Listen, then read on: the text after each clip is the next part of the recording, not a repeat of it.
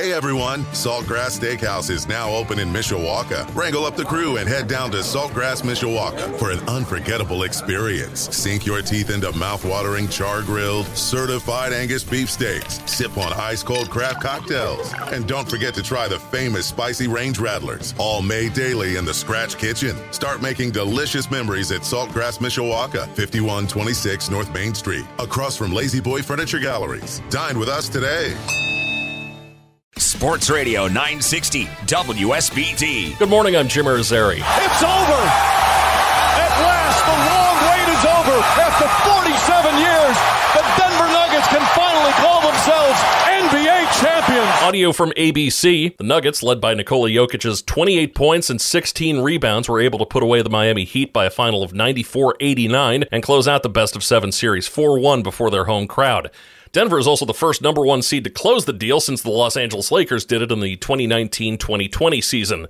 Jokic also walked away with Finals MVP and Playoff MVP honors. The NHL's Stanley Cup Finals could be decided tonight. The Vegas Golden Knights are up 3-1 in their series with the Florida Panthers. Florida could be without their star Matthew Tkachuk due to an upper body injury. He leads the Panthers with 11 postseason goals, including 4 game-winning goals, and 24 points. Face-off is at 8 o'clock on TNT. There you go. Hey, it's going to be a great postgame. Yes, it is.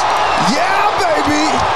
Let the dog pile commence. Audio from Bally Sports Detroit. The Detroit Tigers have snapped their 9-game losing streak, beating Atlanta 6-5 in 10 innings. Spencer Torkelson hit a 2-run homer in the 9th and walked it off in the 10th with an RBI single. The Chicago Cubs and White Sox were both off last night. The Cubs start a series against Pittsburgh at Wrigley Field tonight, while the White Sox are in Los Angeles to take on the Dodgers. The South Bend Cubs begin what could be their most important series of the season as they travel to Cedar Rapids to take on the first-place Colonels.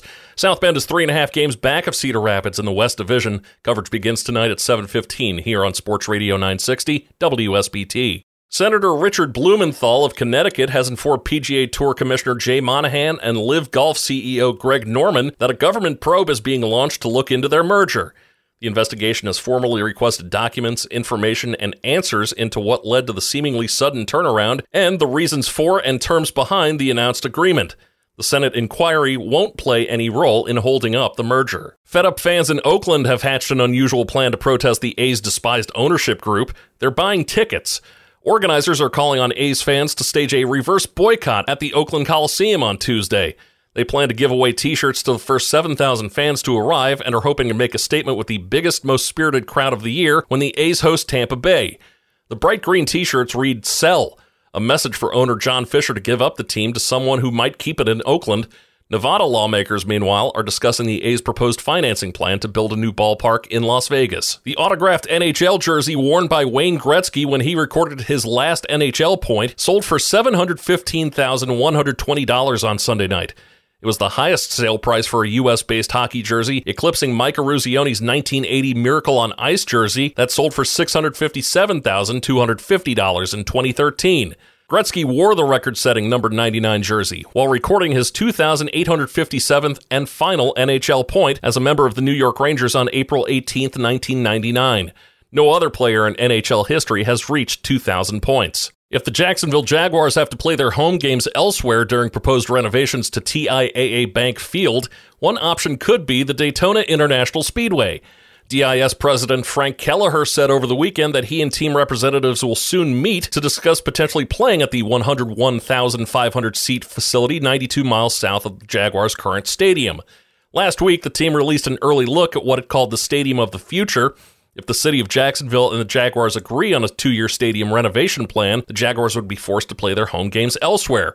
The team has already had conversations with the University of Florida to use Ben Hill Griffin Stadium and Orlando officials to use Camping World Stadium. Mostly cloudy skies today with scattered showers, even a thunderstorm possible this afternoon. Temperatures will stay cool and around 64. I'm meteorologist Carrie Peugeot. Hey everyone, Saltgrass Steakhouse is now open in Mishawaka. Wrangle up the crew and head down to Saltgrass Mishawaka for an unforgettable experience. Sink your teeth into mouth-watering char-grilled, certified Angus beef steaks. Sip on ice-cold craft cocktails. And don't forget to try the famous spicy range rattlers, all made daily in the Scratch Kitchen. Start making delicious memories at Saltgrass Mishawaka, 5126 North Main Street, across from Lazy Boy Furniture Galleries. Dine with us today.